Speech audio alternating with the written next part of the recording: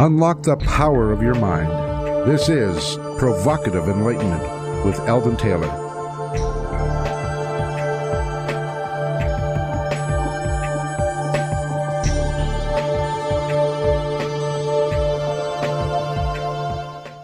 Welcome and thank you for joining us today. The next hour is devoted to learning something more.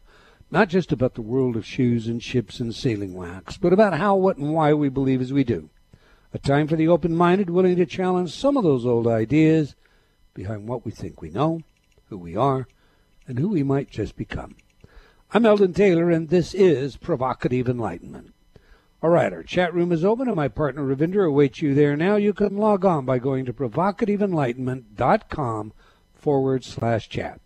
We do have a great chat room, so Ravinder, tell us all about it, please. We have the best chat room. It's a great group of people there. You know, they always bring their own insights into whatever it is that we're discussing on the air, so I can learn a great deal from them, and we have lots of fun too. So do come join us. That is provocativeenlightenment.com/chat. Yeah, remember that / huh? Of course. In this week's Spotlight, I want to direct your attention to the nature of confusion. Believe it or not, there are actually several different forms of confusion. First, there is the obvious, the recognition that you are confused about something, perhaps even where you are or what you've been doing. We've all read or seen some story of the person who wakes up after a drinking binge in someone else's bed and knows not where they are or who they're with. This is a state of confusion one might think of as induced confusion. Most of us have experienced confusion over some subject, perhaps the message someone was sharing with us, or some new skill set we were attempting to learn, like calculus. So in this sense, confusion is a failure to understand. Then there is this state of ignorant confusion. I refer to this one again as ignorant confusion because we fail to be aware that we are confused. Indeed, we are quite certain that we have things right. As with cognitive dissonance, we are unable to witness our confusion due to our certainty that we are not confused at all. Perhaps an example or two may be helpful in clarifying what I have in mind. Let's take this simple situation. You were taught in school that at the time of Columbus, the world was believed to be flat. You may have repeated this story to your parents and or even your children. A flat earth implies that the idea of a circumference is an absolute non-starter. Okay, a friend informs you that 250 years thereabout before Christ, the circumference of the earth was calculated with amazing accuracy. BS, you insist. Obviously, if the earth was flat during the 1400s, no one calculated the circumference, and how could they possibly do that anyway? This makes no sense to you, so you are willing to argue this one with great vehemence. Now, the fact is, the story about a flat earth is a myth. Columbus knew well, as did everyone at that time with any scholarly learning, that the earth was round. As such, we have 2 points here. The first, why were you taught the earth was flat? Why were so many of us taught this nonsense? The second, you have now become aware of how easy it is to fall into the state of ignorant confusion. You thought you were informed, but you were not. You were confident in your knowledge, but ignorant of its fallaciousness. This is ignorant confusion, for you're simply unaware that you are confused. Now, I don't want to neglect the dissonance factor, for there are those who, from our example, know both that the earth was round, yet still teach the flat earth myth. You might ask how they manage this, and the answer is most interesting. While they possess both bits of information, they fail to integrate them and thereby remain ignorant of this dissonance. When asked, you hear answers such as, "Oh, I hadn't thought of that," or better yet, "Well, I thought the knowledge might have become lost." In other words, even when aware, there is an attempt to meld the two mutually exclusive ideas with some imaginary bridge. Now, why have I chosen this subject for today? The answer is simple. There is no limit to the allegations, untruths, half-truths, nonsense, and other dis and misinformation being distributed everywhere today. The fact is, I recently heard several news commentators lament the pure fact that even where they are concerned, there are no editors anymore. Editors play a big role in the dissemination of truth, for among their duties is fact-checking. So whether it's a post on some networking page or a line heard on the national news, it really's all subject to fact-checking today. I have heard arguments of all sorts throughout my life, some supposedly hard fact, like brain cells begin to die in your 30s and are unable to regenerate themselves, a statement that is completely false. It doesn't seem to matter whether it's hard science or political science, or everything in between. Before we take a hard, fast position on anything, we owe it to ourselves to ensure that we're not living in a state of ignorant confusion. My thoughts anyway. Your thoughts on this one, Ravinder? Oh, I think this is a good one. It just tells you once again, you need to stop and think about what it is that you're thinking about and try and figure out how much is actually real and how much you've just picked up from everyone. The fact is, society doesn't teach us these days, or doesn't encourage us to think for ourselves.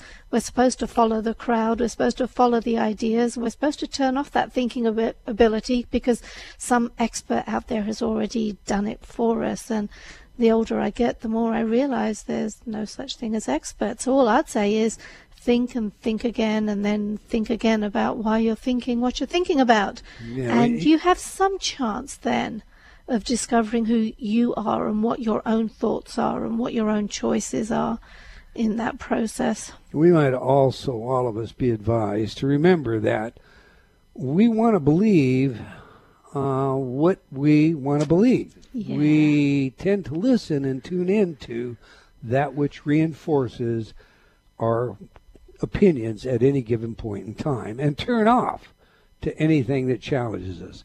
And in that very real sense, we deny ourselves the opportunity to truly be informed. That we do. I actually make a conscious effort to do that. I will go out to view the other side of an argument. If someone's fanatical about the opposite side to me, I'll go out and check it out and try and figure out why they are so keen on their side. I try to find that other answer. Just a process I go through, that's all. That's one of the things we do with our radio show. Okay, every week I read some of your letters as our way of involving you while paying respect to the very important role you play in making this show successful. Last week our guest was Professor Anders Ericsson, and we discussed his book, Peak, Secrets from the New Science of Expertise. Jamie wrote, "What a wonderful guest. I so loved your show."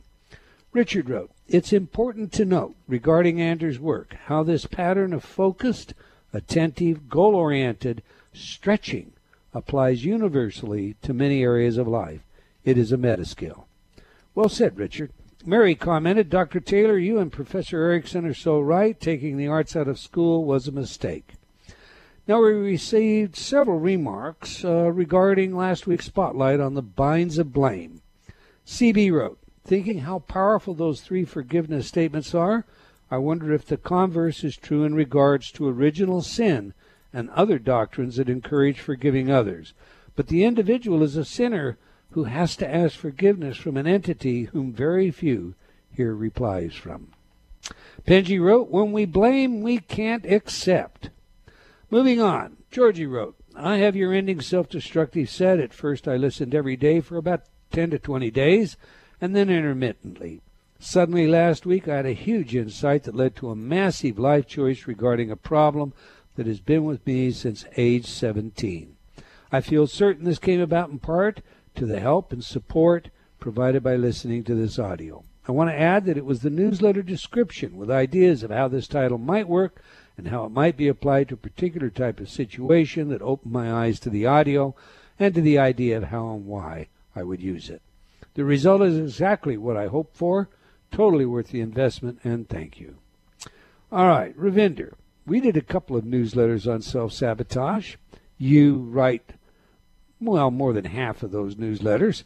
So tell everybody how they can subscribe and begin to receive it free. It's very simple, actually. You can go to either eldentaylor.com or provocativeenlightenment.com. If you scan down the page just a little bit, you will see the big subscribe box right there. So right on the home pages of both provocativeenlightenment.com and eldontaylor.com. Do subscribe. All right, that's all the time we're going to take for letters today, but I do invite you to opine by sending your comments to Eldon, that's ELDON, at eldontaylor.com, or by joining me on Facebook, and I want to thank all of you for your letters and comments. We truly do appreciate your feedback and support. Now to this week's show. We are our brains with Dick F. Schwab, MD, PhD. So let me tell you a little about today's guest. Dr. Dick Schwab was director of the Netherlands Institute for Brain Research from 1978 to 2005. He is a professor of neurobiology at the University of Amsterdam. In 1985, he founded the Netherlands Brain Bank and was director until 2005.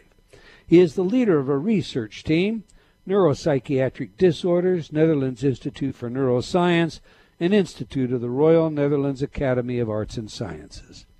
His major research interests focus on sexual differentiation of the human brain in relation to gender identity and sexual orientation, aging of the brain, Alzheimer's disease, and the neurobiological basis of depression and suicide. He has published over 560 papers in science journals, authored more than 200 chapters in books, and edited more than 60 books. He has also mentored 84 PhD students, 20 of which are now full professors. So on that, let's get him in here. Welcome to Provocative Enlightenment, Professor Dick Schwab. Thank you very much. It's indeed our pleasure to have you join us, sir. Your book covers the evolution of the brain from our basic drives to the more spiritual essence of who we think we are. So we have a lot to talk about. And where to begin was my first question after reviewing your material. I decided that we should begin at the beginning, that of consciousness itself. There are numerous theories regarding consciousness as existing independent of the brain, consciousness at a distance, if you will. What does your work tell us about consciousness, and what is your position on this idea that somehow there is the brain is a transceiver, like a radio, getting information from outside of the brain? Well, consciousness is depending on brain activity, and especially on the interaction of a couple of brain areas like the prefrontal cortex and the thalamus. It's not true that we receive consciousness. The activity of the nerve cell produce consciousness, and you can get rid of consciousness by suppressing the activity of the nerve cell, like using anesthetics, for instance. So, do I understand you to say that consciousness is brain dependent? It's totally brain dependent. Okay. So when you look at researchers that talk about near-death experiences or this field of parapsychology, ESP, or the work of someone like Rupert Sheldrake, who talks about dogs that know when their masters are coming home. Stuart Hameroff, who has identified some aspect of the brain, microtubules that are entertaining quantum information, bypassing that on. What do you say about this? Well, interesting hypothesis, but no basis for it. And let's focus on near-death experiences. Okay. It's possible to induce near-death experiences when you stimulate the right part of the brain. So when the part of the brain is stimulated that is the border of the temporal and parietal cortex, then people on the table, on the operating table where they are conscious in such a brain exploration, they say, oh, my arms are becoming shorter, my legs are becoming shorter, I start to float. And they experience that they leave their own body. But that's just because the processing of that brain area is disturbed. And at the same, in the same way, you can show that the typical experience of a near-death the tunnel that is bright at the end can be induced by preventing the blood to flow to the eye. And then the periphery of the eye is suffering first. And that means you have a black periphery and a bright center. And that is the tunnel with, at the end, light. And so it's a near-death experience. It's a real experience. But it's a sign of malfunction of brain area, which can be induced in different ways. Now, some might argue, Professor, that the pure fact that you can induce this does not necessarily negate the reality that there is such a thing as an NDE. People like to talk about, the classic cases of brain-dead patients who, have drowned and have, for all intent and purposes, been flatlined for several minutes. Do you think that... Well, there are many uncontrolled stories about this. And some people hold the idea that they are really floating around, and quite a number of hospitals where people in bad condition are received have put on a very high place numbers and asked, what number did you see when you were floating there? Nobody can tell. So there's no proof whatsoever that it's more than disturbed brain action. Okay, now, one of the theories that we've entertained on this show before links REM activity with NDEs. Are you familiar with that? Well, you better tell me what was told there. Say that again, I'm sorry. Please tell me what they told you then. Oh, because well, basically, about it. Basically the research that I'm referring to found a correlation between REM activity and NDEs, suggesting that the NDE was but an altered brainwave state, dream state, if you will. Yeah, well, in some aspects you can compare some of the symptoms with an altered dream state. And then it's still activity of the brain, so nothing special about it.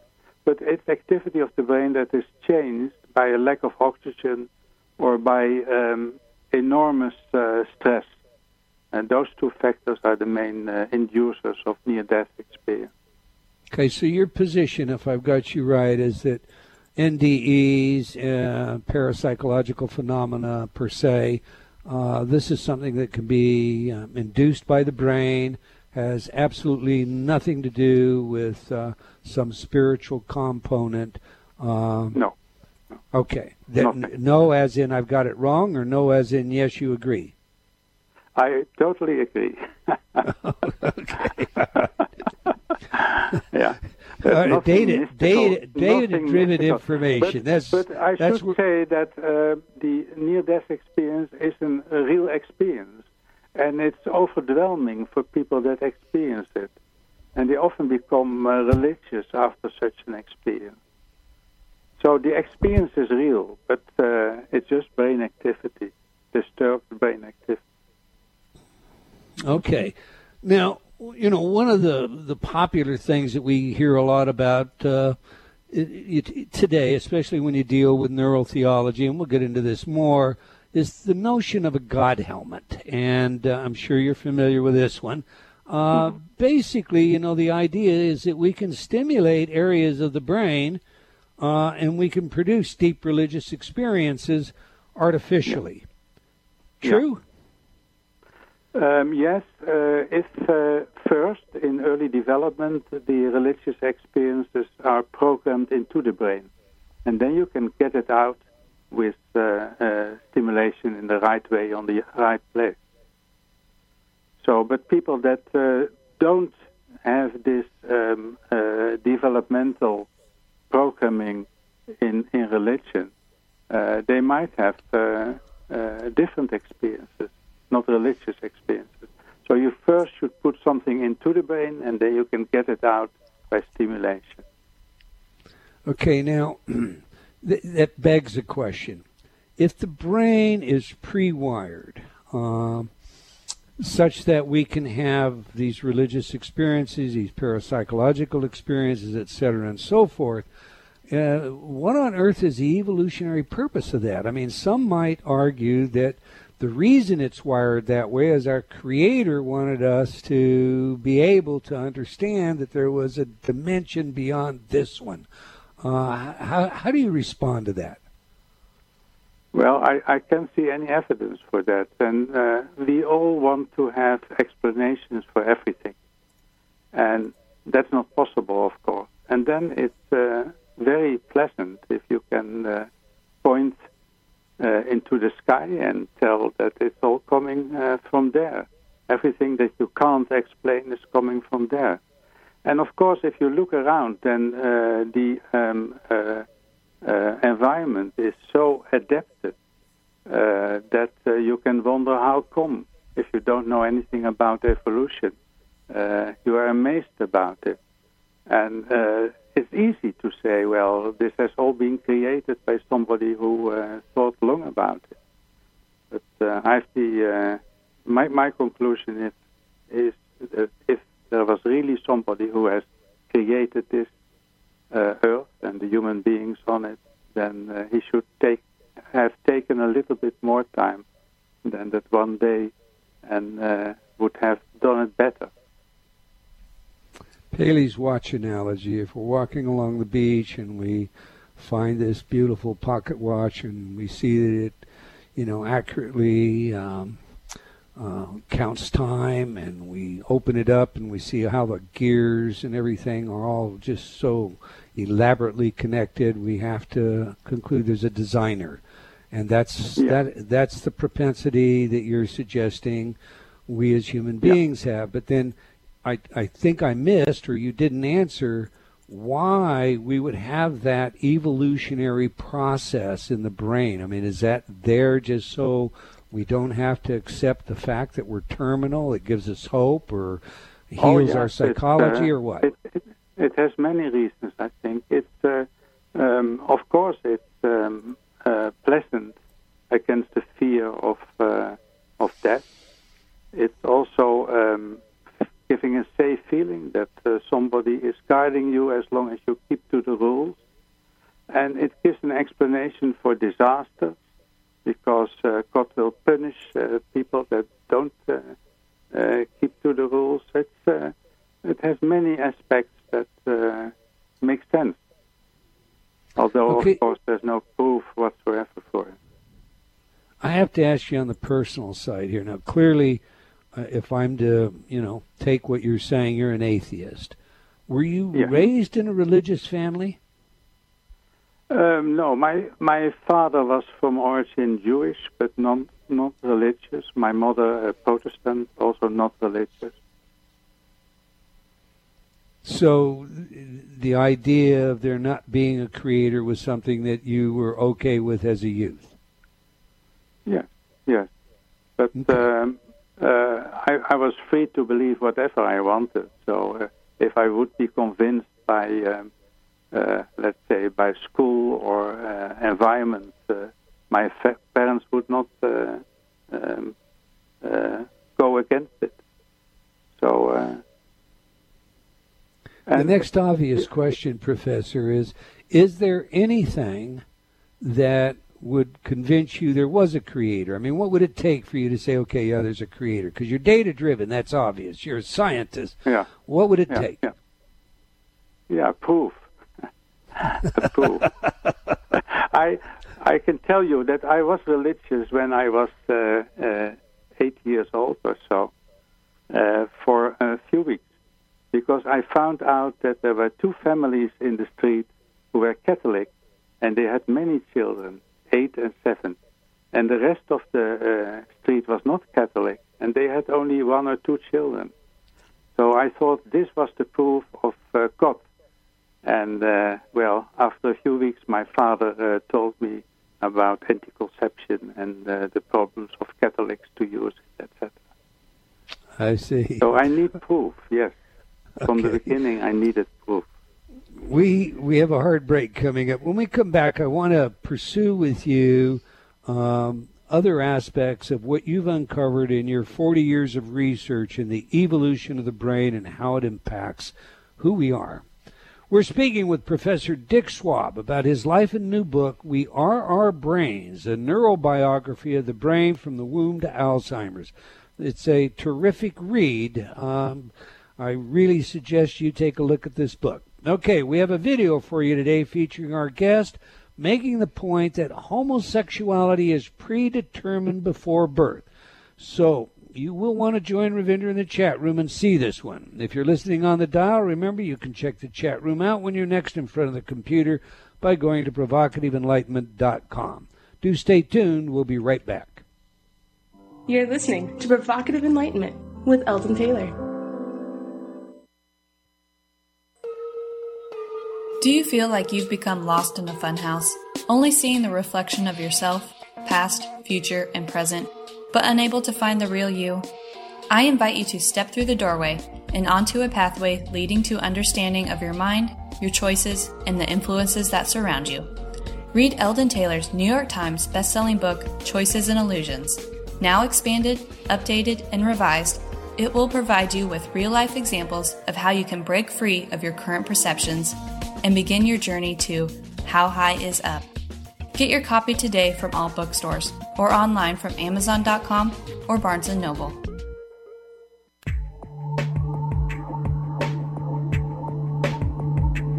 Unlock the power of your mind. This is Provocative Enlightenment with Eldon Taylor.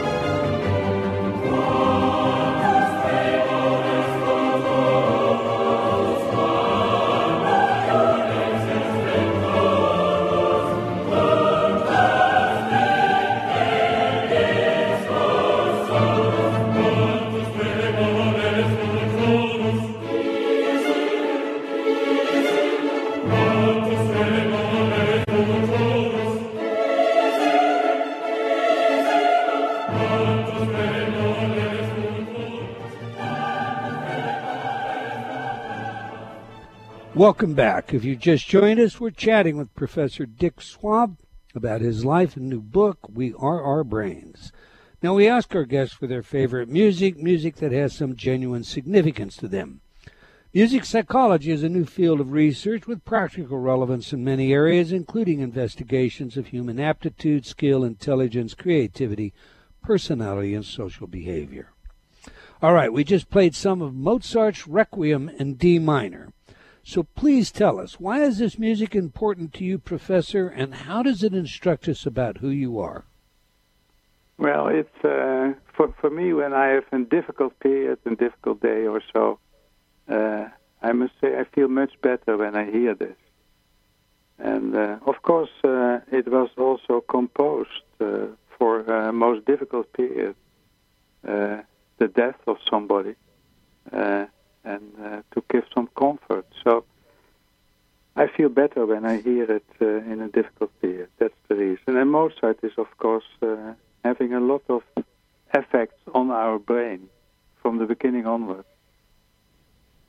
To give you an example, if children that are born too early and they are too small for dates are put into an intensive care unit and they are exposed to Mozart, then the oxygenation of the blood is increasing, they are growing better, and they can go home earlier. And the interesting thing is that Bach doesn't have the same effect. So for Bach, you should be a little bit more mature. That's really interesting. I hadn't heard that before. Now I understand that Mozart had perfect tone and Bach didn't, but I'd never heard that association before.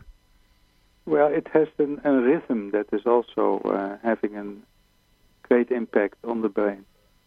And for instance, it is used also against epileptic activity in the brain. There are many effects of Mozart found on the function of the brain. All right. While we're on that subject, you've worked with dementia patients, and there are a number of documented instances where patients suffering severe dementia, for all intent and purposes, so severe that they appear to be comatose. And yet when certain types of music that, have been important to them, was played, they would become fully lucid for a period of time, able in every way to communicate, remember, even sometimes get up and dance. What happens in the brain that turns active consciousness off and on like this? Yeah, it's if you look in the brain during music, and especially music that is liked by those persons before, then you see that it's activating many areas of the brain. So, of course, it's starting with the circuits that are important for hearing, but then it's processed in many brain areas after that. It's going to the brain stem, it's going to our emotional centers, it's affecting the reward system, so you feel pleased when you hear music that you like.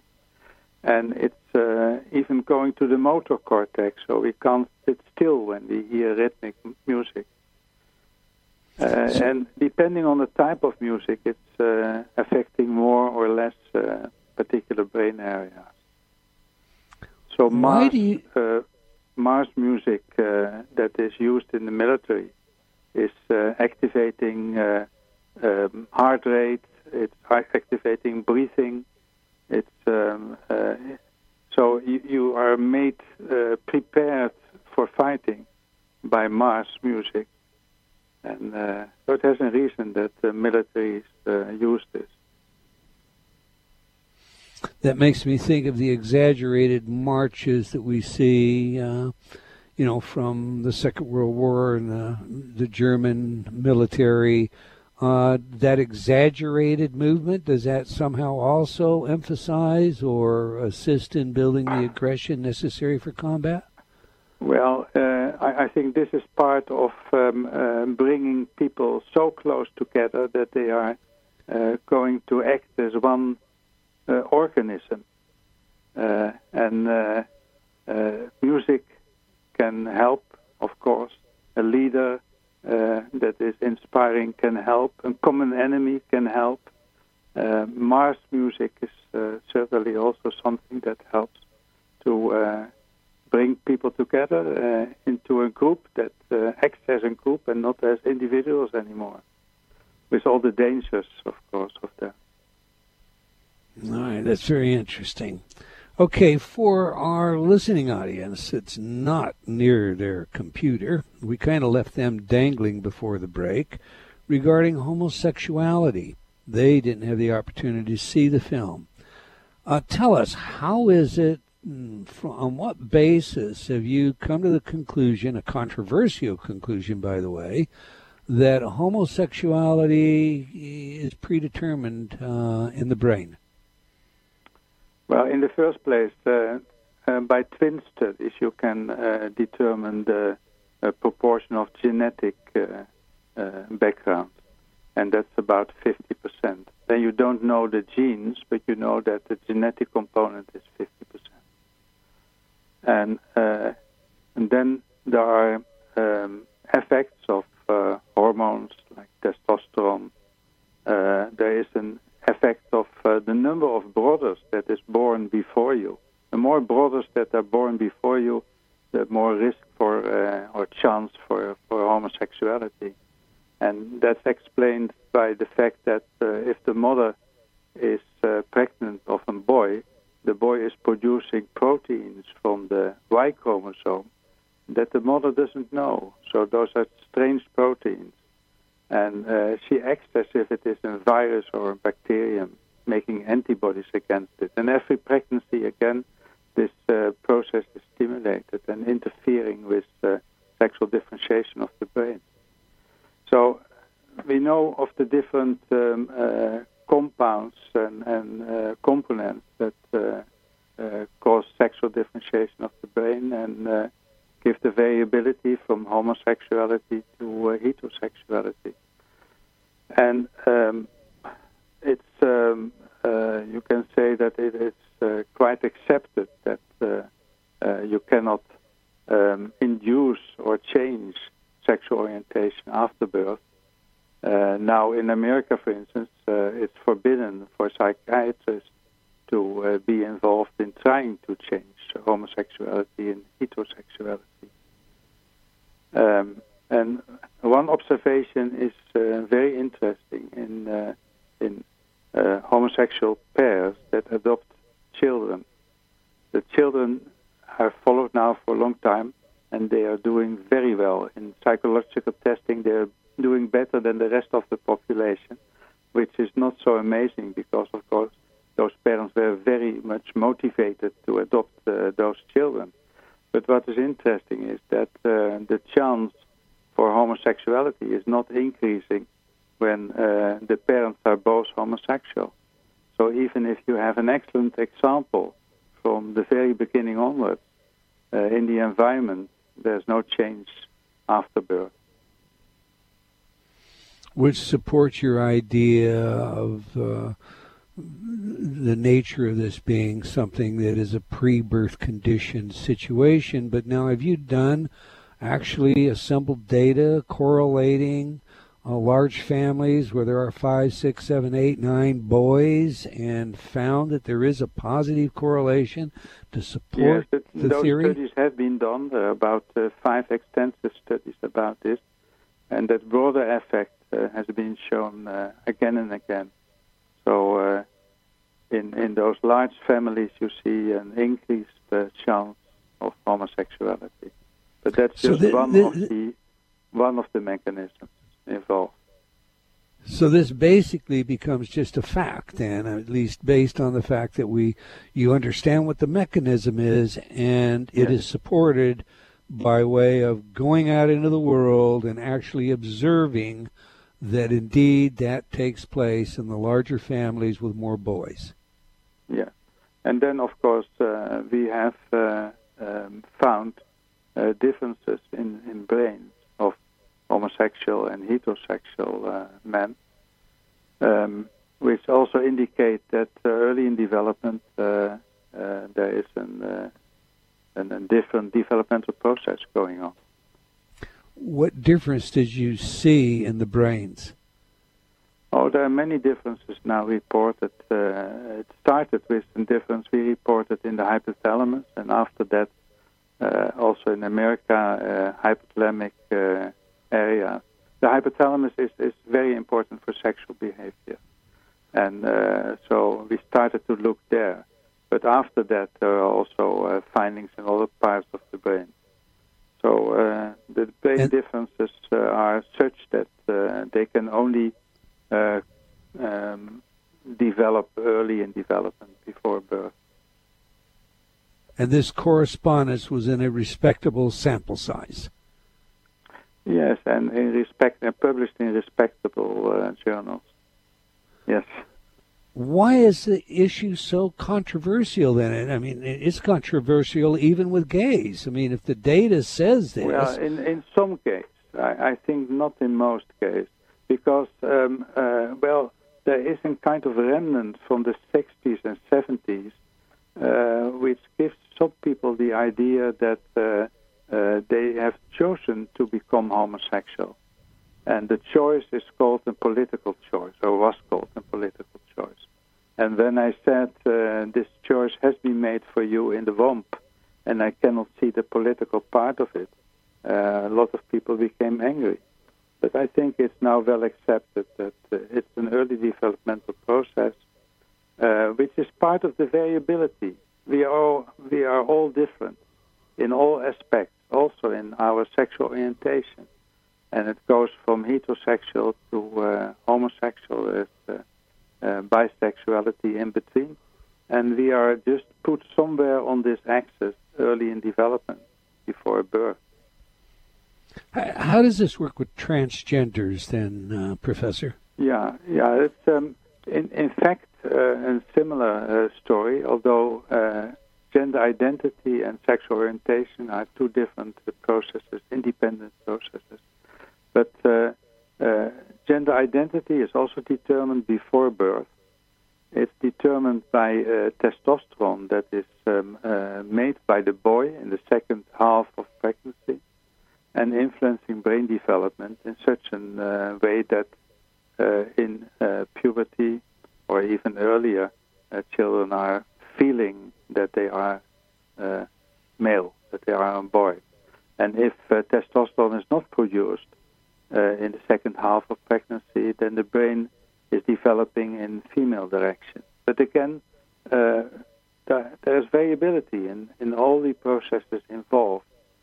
And since our sex organs are developing in the first 2 months of pregnancy, and the brain is sexually differentiating in the second half of pregnancy, those two processes can be influenced in a differential way.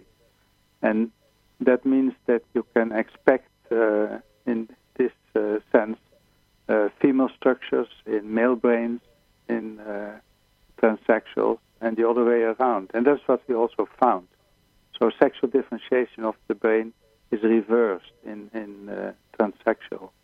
And the changes we find in the brain are in agreement with how people see their own gender identity. And they are not in agreement with the birth certificate and the passport. So that's the problem. Let me ask you this. Not long ago, the president of Harvard was asked to resign over making statements about the differences in male and female brains. He actually made a statement that the female wasn't as good at math and science because of anatomical differences, brain differences, whether they were genetic or environmental, You distinguish differences between male and female brains. Are those differences, do they impact learning ability? Flesh that out for us, please. Well, they certainly impact interest. So females have, let's say, more interest in professions where care is involved. Males are more interested in technical things. But of course there is overlap again. So this is true for the groups as such, but there is overlap between the groups. There's variability again in interest also. Mm-hmm. Women are better in language. And if you look to translators, it's a female profession. And that's not only true in the West, but also in China, where I also work. And those men who are professional interpreters are, for a high percentage, homosexual. So there's also a relation to that. So it's, you should, you only feel fine when you find a profession that fits with the way your brain has developed. So it's based on interest. Well, okay, now, here's something I've been involved in, the research and writing about. But, utilizing fMRI, watching the brain lifetime, a technician will know what decision you're going to make when we give you choices, A, B, C, D kind of thing. 6 seconds or so, on average, before you consciously know what your decision's going to be. Right. Okay, now, that kind of, suggests that there is, an operation going on that remediates the idea of free will. What's your take on free will? Well, I think it's a very pleasant illusion, free will. Say that one again. It is a pleasant illusion. That's what I thought you said. A pleasant illusion. So, Okay. I also have the idea that I make conscious decisions continuously in a logical way. But if you test this in a laboratory, you can see that the decision is made in the right part of the brain and becomes only conscious indeed between half a second and 7 seconds later. And then the left part of the brain is making a logical story about it, which is sometimes true and sometimes not true. And the judge who has to investigate a story of a witness knows this, that you can't trust witnesses. It's not because they lie, but because they make a nice story out of parts of information that seems to be logical, but it doesn't necessarily has to be logical. Right, and sometimes the defense mechanisms are such that they remain hidden. It's just a BS story. Mm-hmm. It's a rationalization. Let me ask you this then. Let's go to criminality. We have, we're acting out of our unconscious. And, part of this is genetic and part of it is perhaps hereditary, or not hereditary, but environmental, nature, nurture kind of context. When we look at criminality and understand that they're not making the kind of conscious decision that we typically want to hold someone culpable for, that this is really a program coming out of their unconscious, how should our jurisprudence system treat that? Well, some people say that if free will doesn't exist, you cannot punish people. But I think that's the wrong conclusion. Because we are social animals. And society can only function when we keep to the rules. And even if you make an unconscious decision that is wrong, it should be made clear to you that this was a wrong decision, and the next time we hope that the punishment will give some information that remains in the brain and will be calculated in an unconscious way the next time in order to reduce the chance to repeat the criminal act. So because we are social animals, we should make clear to people that we can't accept that they don't keep to the rules. But the big question then is how can we best punish people? And I think that we have to learn a lot about that because there is no evidence-based punishment in this world. So there were no controlled experiments done on the question how can we best punish people such that you can prevent it to happen the next time.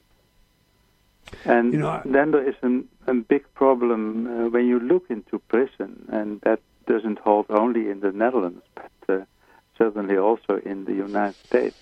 Some 90% of the prisoners have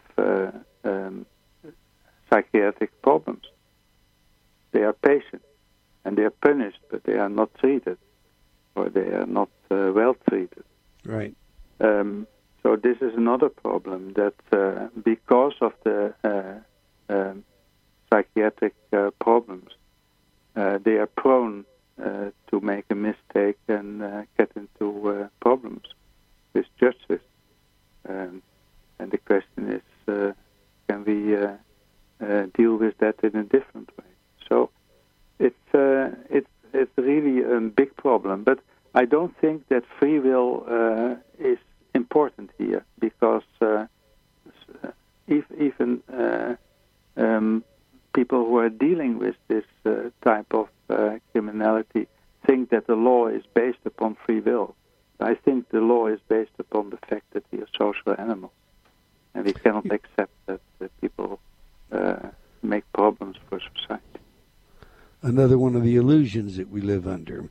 I have worked with incarcerated environments, and I think the only thing you can do there is a form of cognitive engineering. You know, you have to basically change that biocomputer so that what comes from the unconscious, the right hemisphere, gives them a different decision. Changed by learning, of course. If you you can learn, so you can next time make a different decision in an unconscious way. Professor, we have about 30 seconds left, and in that 30 seconds, I really want you to be sure and let our audience know where they can get your book and how they can learn more about you. Well, there is a Penguin Pocket in English, so that's easy to obtain. All right. And then I'm just in the end phase of writing another book. It will come out in the Netherlands, Our Creative Brain. That is the second popular book about the brain in relation to art and music, etc. But give me a copy, would you? Being in Dutch. We're out of time, sir, and I could take another couple of hours asking you the questions that I have here. Maybe we can get you back. The book, We Are Our Brains, a neurobiography of the brain from the womb to Alzheimer's. I urge you to give this one a read. Well, we've come to the end of another episode of Provocative Enlightenment. I want to thank our guest and all of you for joining us today. I hope you enjoyed our show and will join us again next week, same time and same place. And do tell your friends. Until then, remember, believing in yourself always matters.